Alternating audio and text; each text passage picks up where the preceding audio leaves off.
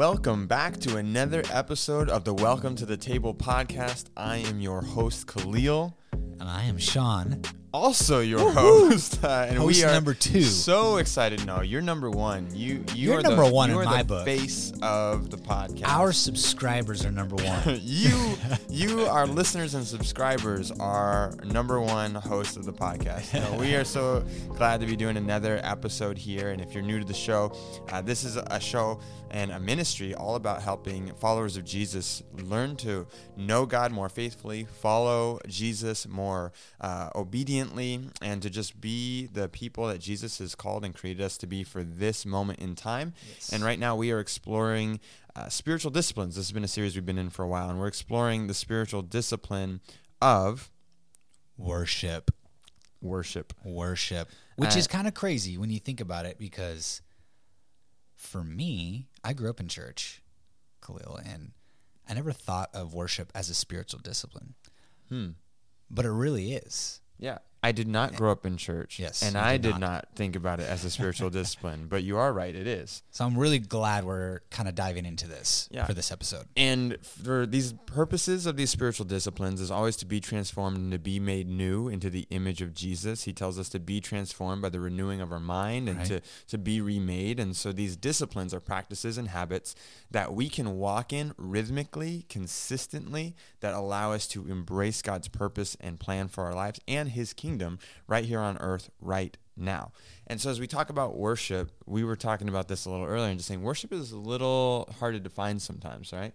Yeah, and you look at a lot of popular speakers or popular preachers, or even people who might not be followers of Jesus but might be in different religions and things like that. It could be something that is misunderstood or even demonstrated in a way that's not healthy and can be even toxic. And you can listen to somebody say that everything is worship, which is true, but it's like, how does that help us as followers to really dive in to worship as a discipline, because it's also something that should be cultivated within us. Right. When you think about worship, like what kind of word picture comes to your mind normally? Maybe just like a standard image. I was kind of thinking about this. Well, I'll tell you, there's a few images that come in mind. One was an image for when I was a kid, and it's the person who's got their hands raised in the middle of a worship gathering, which usually means music and singing and song, and they're crying. That was my word picture. It's just this singing out loud, exuberant, and that was, for me, held to that standard of that's true worship. Somebody who's really emotionally captivated at this moment, and although that could very well be true, I think it's incomplete. What about you? What's I always picture someone just like bowing down on the ground, with their hand, like the up and down, like bowing in worship. I don't know why. I don't know if that comes from a movie or show or a cartoon or something. Yeah, probably. But I always see that like an image of like someone royal walking the room, and someone just bows down and starts doing that. And I don't know why that's the image I have, but it is. It's true. That's probably actually a pretty accurate image for across lots of different cultures, especially in those honor shame cultures and cultures that have kings and different royalty. But yeah. So as we kind of are talking about this and saying worship is hard for us to define with a simple definition, thought maybe it would be easier to simply look at some moments of worship in the scripture, because there's tons of them. And in John 20:28, a moment of worship happens when the resurrected Jesus appears before Thomas. He's traditionally called Doubting Thomas, right? Yeah. Why is that, Sean? Well, it's because he's like, I'm not going to believe Jesus resurrected until I see him. And then Jesus like shows up when the door's locked in the house that they're at, and kind of passes through the door and then says, yo, here I am, touch my hands, see the side that was pierced with a sword. And then Thomas. In that moment, Thomas proclaims right. in an announcement, he says, "My Lord, my God." Yep. And that moment of belief happens. Worship. Yes. Yeah. And in Revelation 4:8, we see these heavenly beings around God's throne in close proximity, and they're worshiping God without ceasing. They're declaring, and you may have heard this, "Holy, holy, holy is the Lord God Almighty, who was and is to come." And then later in verse 11, the 24 elders, they're throwing their crowns at God's feet, and they declare, "Worthy are you, Lord and God, to receive glory and honor and power, for you created all things, and by your will they existed and were created." This declaration. And then in Revelation, several other times, there's these repeated instances of angels and elders and living creatures. Eventually, it's every living being centered around God's throne, declaring his worthiness and his honor and giving him praise. And this goes on into all of eternity. Mm-hmm. Right, right. And you see this reflection in Revelation, which is really powerful, of the same call of Isaiah and the angels who are worshiping holy, holy, holy, which is just another. It's a word to ascribe majesty, and it's tethered from Genesis all the way through Revelation, and something we'll do for eternity as well. And there's multiple different instances we see in the Bible. I think of times in the Old Testament when an everyday average person is just going about their business, and then an angel of the Lord appears, and immediately they fall on their face. Or the time Moses is walking and there's a burning bush, and there's these holy moments where we see worship take place. And so the images that come to our mind, or the images that specifically the Bible portrays, help us to understand worship. So what are we seeing here in the Bible? Well, the word worship is derived from another word, a Saxon word that later became and was translated into worthship.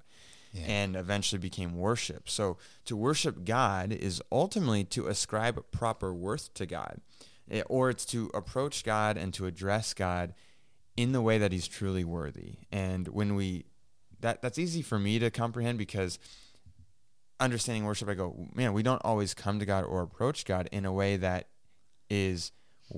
demonstrates his worth or his worthiness. I think of there's times I've known people, and there's been either a celebrity walked by, or maybe someone in a political office or something was in the room, and they just didn't know that that person was someone of authority, and so they treated him really casually, or just like that we would as buddies, and then later on find out who that was, and they're like, "Oh shoot!" They realize, if I knew who that was, I would have treated them different. I would have approached them different. I would have ascribed the proper honor to their position or their authority. And so, that makes sense to me when I think about God, and when we worship him, we are recognizing how worthy he is, and we are approaching him and addressing him in the proper way. Yeah, absolutely. And even going back to that analogy, I think it's in our Western culture, because we are so highly humanistic and individualistic, we can be a little casual with the holiness of our Creator.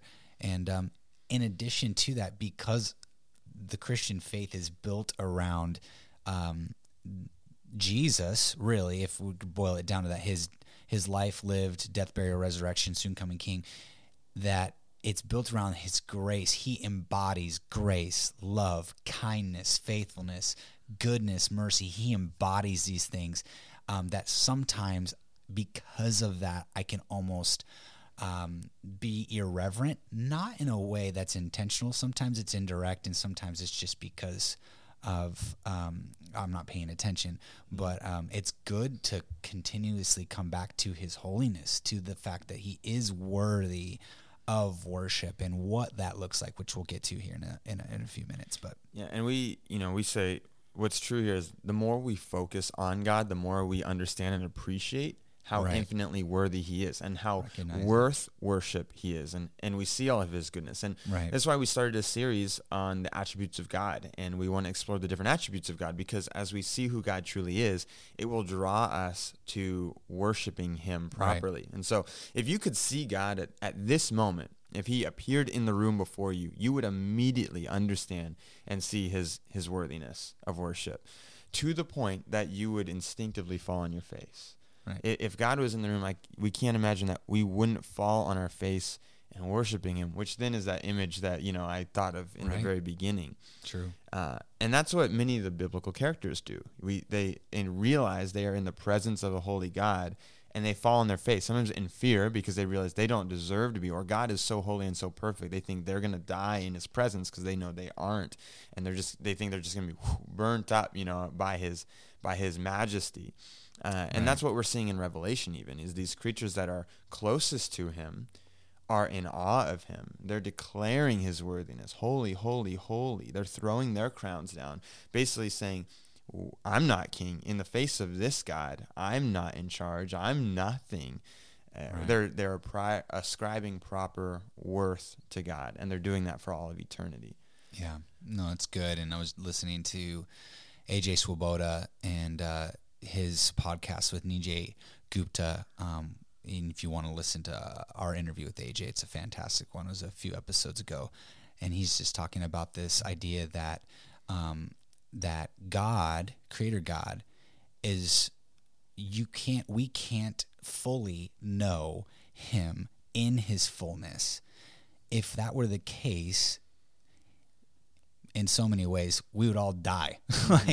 And so there is a, when it comes to our worship of God, there is a revealing over time. You see it in the Old Testament. There are certain times, if you were to appear upon the face of God, you would die, basically. Moses gets a glimpse of it and his face radiates. And so there's this sense of worship when it comes to if God was in the room, if that was God revealed in the room, they would overwhelm us to a point that our response could only be, a response of worship through posture, actions, the way we approach him. You can't stand straight and stare at him. Right. So it's interesting. Yeah, and we've talked in a previous podcast about just the spiritual discipline of meditation. Yeah. And as we meditate on God's holiness, as we fix our eyes and focus on what is true about him, we will learn more about what it really means for God to be holy. And the Holy Spirit then will draw us into an awareness of who God is that overwhelms us to the point of worship. And so I would even encourage our listeners to meditate on God, meditate on his goodness, meditate on the attributes of God as we put out those episodes, and as you explore that, and as you read the scriptures and see, we're going to talk more about that, but as you see who God is, meditate on those things and become so aware of who God is. The Holy Spirit will overwhelm you with God's goodness to the point that you cannot help but worship him. And Donald Whitney talks in his book, Spiritual Disciplines for the Christian Life, about the Bible. He says the Bible is the most reliable and authoritative source on earth for information about the holiness of God. And he says, if through meditation, which is, I'm just defining it as a focused attention on what is true about God, then we will focus on the person and the work of Jesus found in the Bible. We will understand more of this holy God. And he basically says that to the degree that we comprehend more of God, we will respond more in worship. And so you can't see God's goodness and not grow in adoration for him. And that adoration overflows into this worship where we say, wow, God is so good. God, holy, holy, holy are you. You are so good. You are so worthy. You are so beyond anything in this world. I can't help but be in awe of you and be inspired to be faithful to you and to respond in kind and to be like you. And it changes who we are. And that flows into this amazing act of worship. Yeah, absolutely. And I think we need to kind of pause on that adoration just for a moment, because it's not that it's lost, because we adore all kinds of things. Sure. There is so much adoration in our world and our culture. The difference, I think, with the Christian life in one sense is that no matter what my circumstances are, that adoration of Creator God in the midst of pain, frustration, hurts, any of it, goods, highs, lows, it develops a certain intimacy with the Creator that would not happen have I not adored him and brought it in. And so it's not necessarily a what's the word I'm thinking of? Inauthentic. It's not that we we're inauthentic, or I'm doing this out of duty, but it's because I recognize who God is. And in adoration of him, which is another form of worship, I discover more about me, but I discover more about him. And I actually grow. I mature through it. And so, I don't know. I feel like bringing adoration to the forefront is important when it comes to worship. I think that's good. And as we talk about worship, we're talking about worship as a discipline. So a discipline is something that we can do. It's something we embrace. Worship requires us to focus. That's why I talked a little bit about focused attention on what is true about God, because what is true is that we will always become like what we focus on. Yes. Like magnets, we're drawn to our affections. That's why there's that phrase, you're the average of the 5 friends you spend the most time with, right? Mm-hmm. Whatever we focus on, wherever we spend our time, wherever we spend our attention, we become like that thing. And so this is why it's so important for us to fix our eyes on Jesus, fix our eyes on God and who he is. Right. You looked like you wanted to say something on there. Well, I was thinking about, you said the magnets piece and the focus piece. Just, I might be jumping ahead a little bit when we talk about just like proximity. If I am focused on things that are negative, inevitably I become a negative person.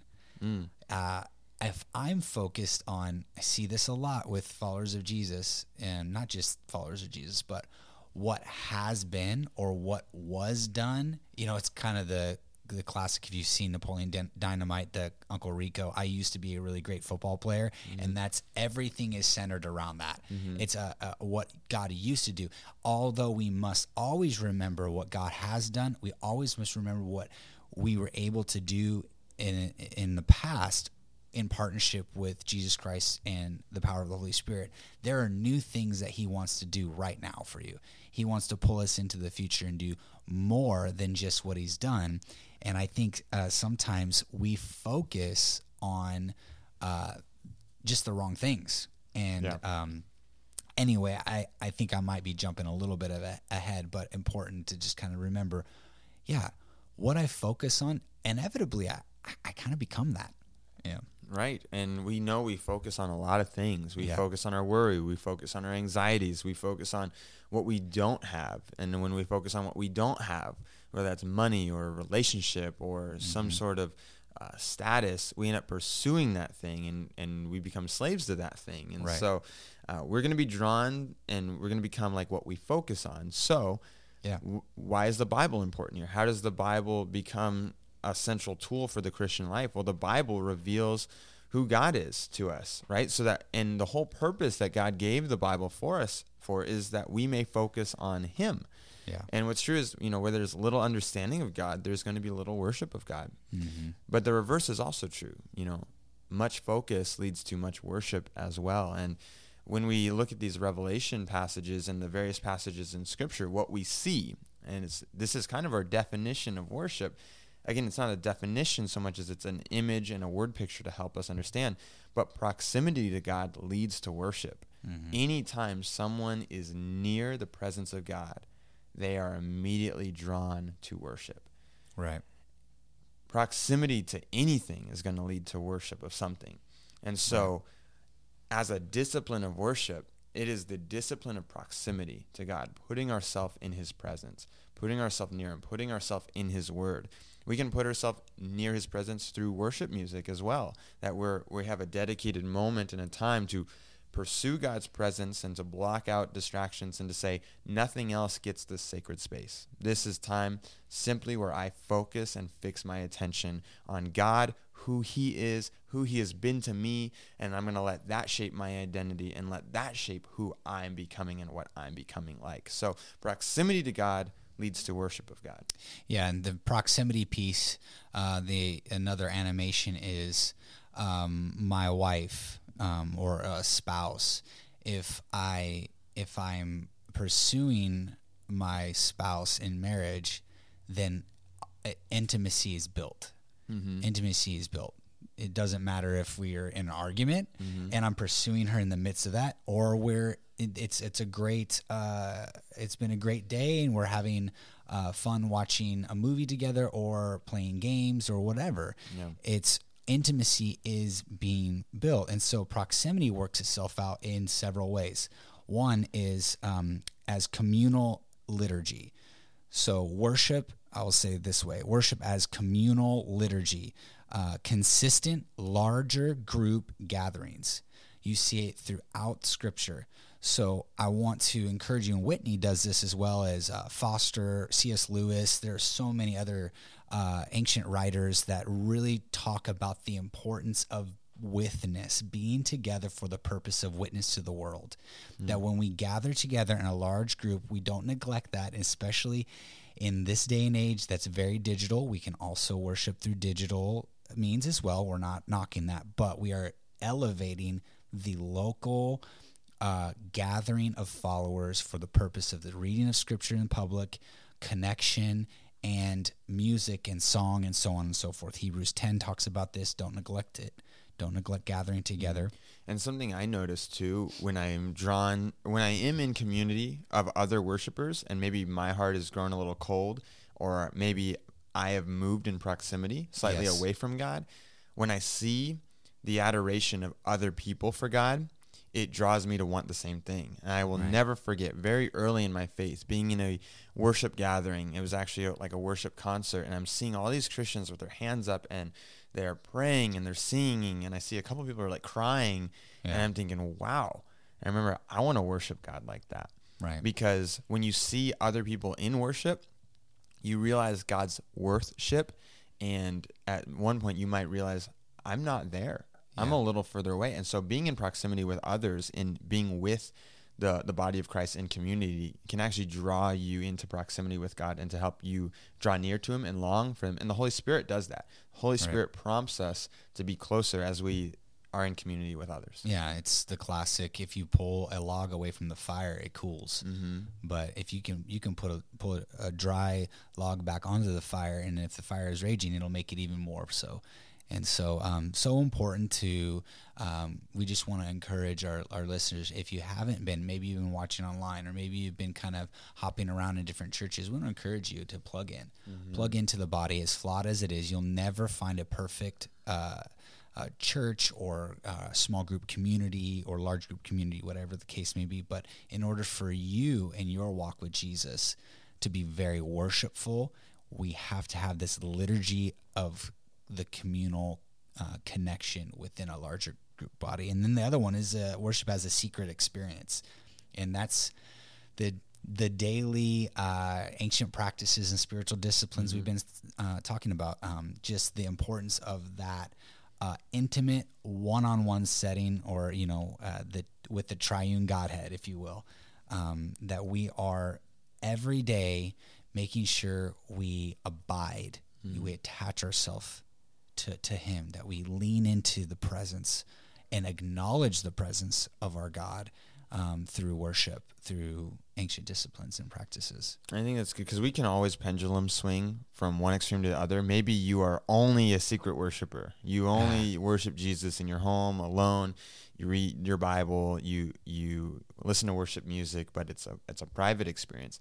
Mm-hmm. Or maybe you are all the way on the other pendulum or side of the spectrum, where you only worship Jesus on Sundays and in the gatherings with people. And so this discipline of secrecy means I'm not just going to get fed by the pastor and his preaching, or my only encounter with Scripture this week is not going to be when it shows up on the screen in my church, or when someone else cites the Scripture, or we're in a Bible study together, but I am going to swing into the secret experience where no one knows, but the intimacy that is built in a time that is just you and God. Right. The same as you just brought up your wife, Sean, like you and your wife have experiences where no one else is there, and the intimacy that is cultivated in time alone, where you're sharing the fullness of yourself and being vulnerable and being real with each other. Man, it's powerful, and it can't be replaced. The same is true of our relationship with God. What you experience in your private, in silence and solitude, and Bible study and reading of the Scripture on your own, and secret meditation and secret prayer is a powerful thing as well. So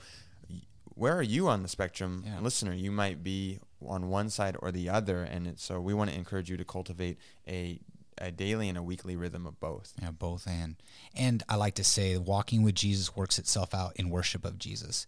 So all of this is walking with him. It's a both and, like Khalil said. And just want to encourage you all, worship is incremental. Mm-hmm. It's incrementalism over binging. I stole that from somebody, I don't know who. So if that somebody is listening, I apologize.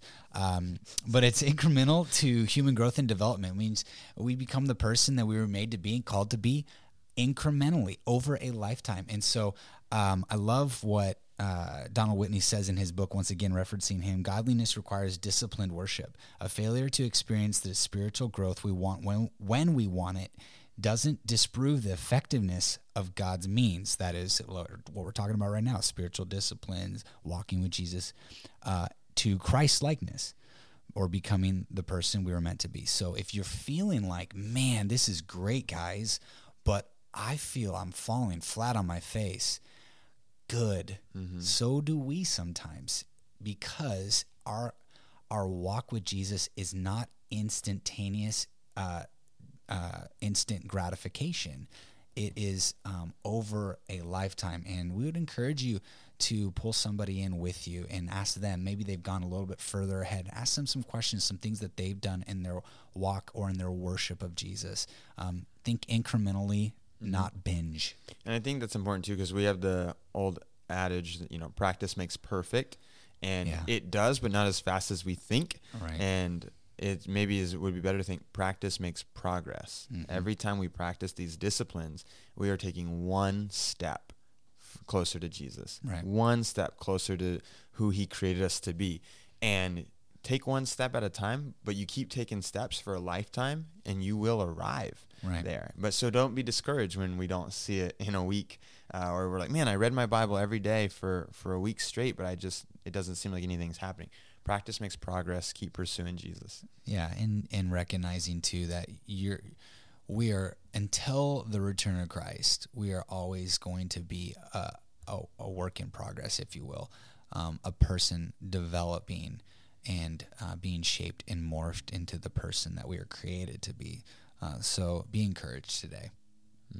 And I think, as we worship Jesus, remembering, maybe this is just me, but just was thinking about not pursuing these things to try to arrive somewhere or get somewhere, but realizing that the presence of God is the gift. The presence of God is the ultimate goal, being with him.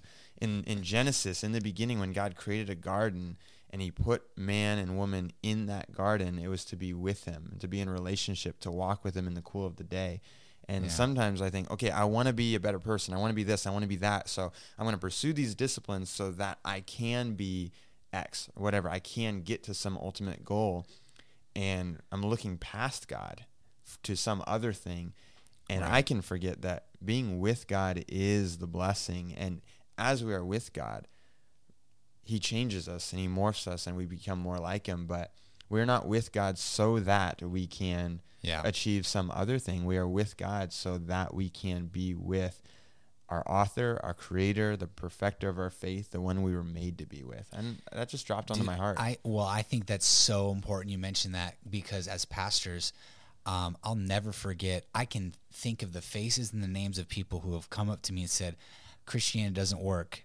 I've tried it and I'm not getting X. I'm not getting A, B, or C. I'm not getting, and helping frame, because we are in the Western world, we are a formulaic, principle-based culture, definitely, which is not necessarily Eastern in the way the scriptures were written. It's not so I can get something. We say that almost every time when we're talking about a spiritual discipline, recognizing that it's not so I can get something from God, but that I can receive something so much more beautiful. Well, that's why when I talk about walking in these disciplines, I just said it a moment ago, but I said the more you practice it, and we talked about progress, the closer you will get to Jesus. Yeah, the more you love him. Just to remember that as I walk in these disciplines, I'm moving closer to God. The goal is moving closer to God. Right. It's not getting some other thing, but moving closer to God. So as you think about your disciplines, even think, am I becoming more like Jesus? Am I moving towards Jesus? Am I growing in relationship with God? If I'm made to walk in the cool of the garden with him, am I enjoying his presence? Are we talking to one another, communing with one another? And it's amazing as you move towards him and you begin to hear him speak in your life through various means, and you see him working around you, and you become aware of his goodness in your life and his provision for you, it fills you with joy, and it becomes the most important thing. Yeah. Recognizing how loved you are. I mean, how beyond our capability to understand and comprehend loved you are. And there's something about that, and obviously marriage and other things as well, other relational components is a mirroring of that. Mm-hmm. But anyway, how do we apply this, Khalil? What's some thoughts here? What does it look like for us to cultivate this spiritual discipline of worship?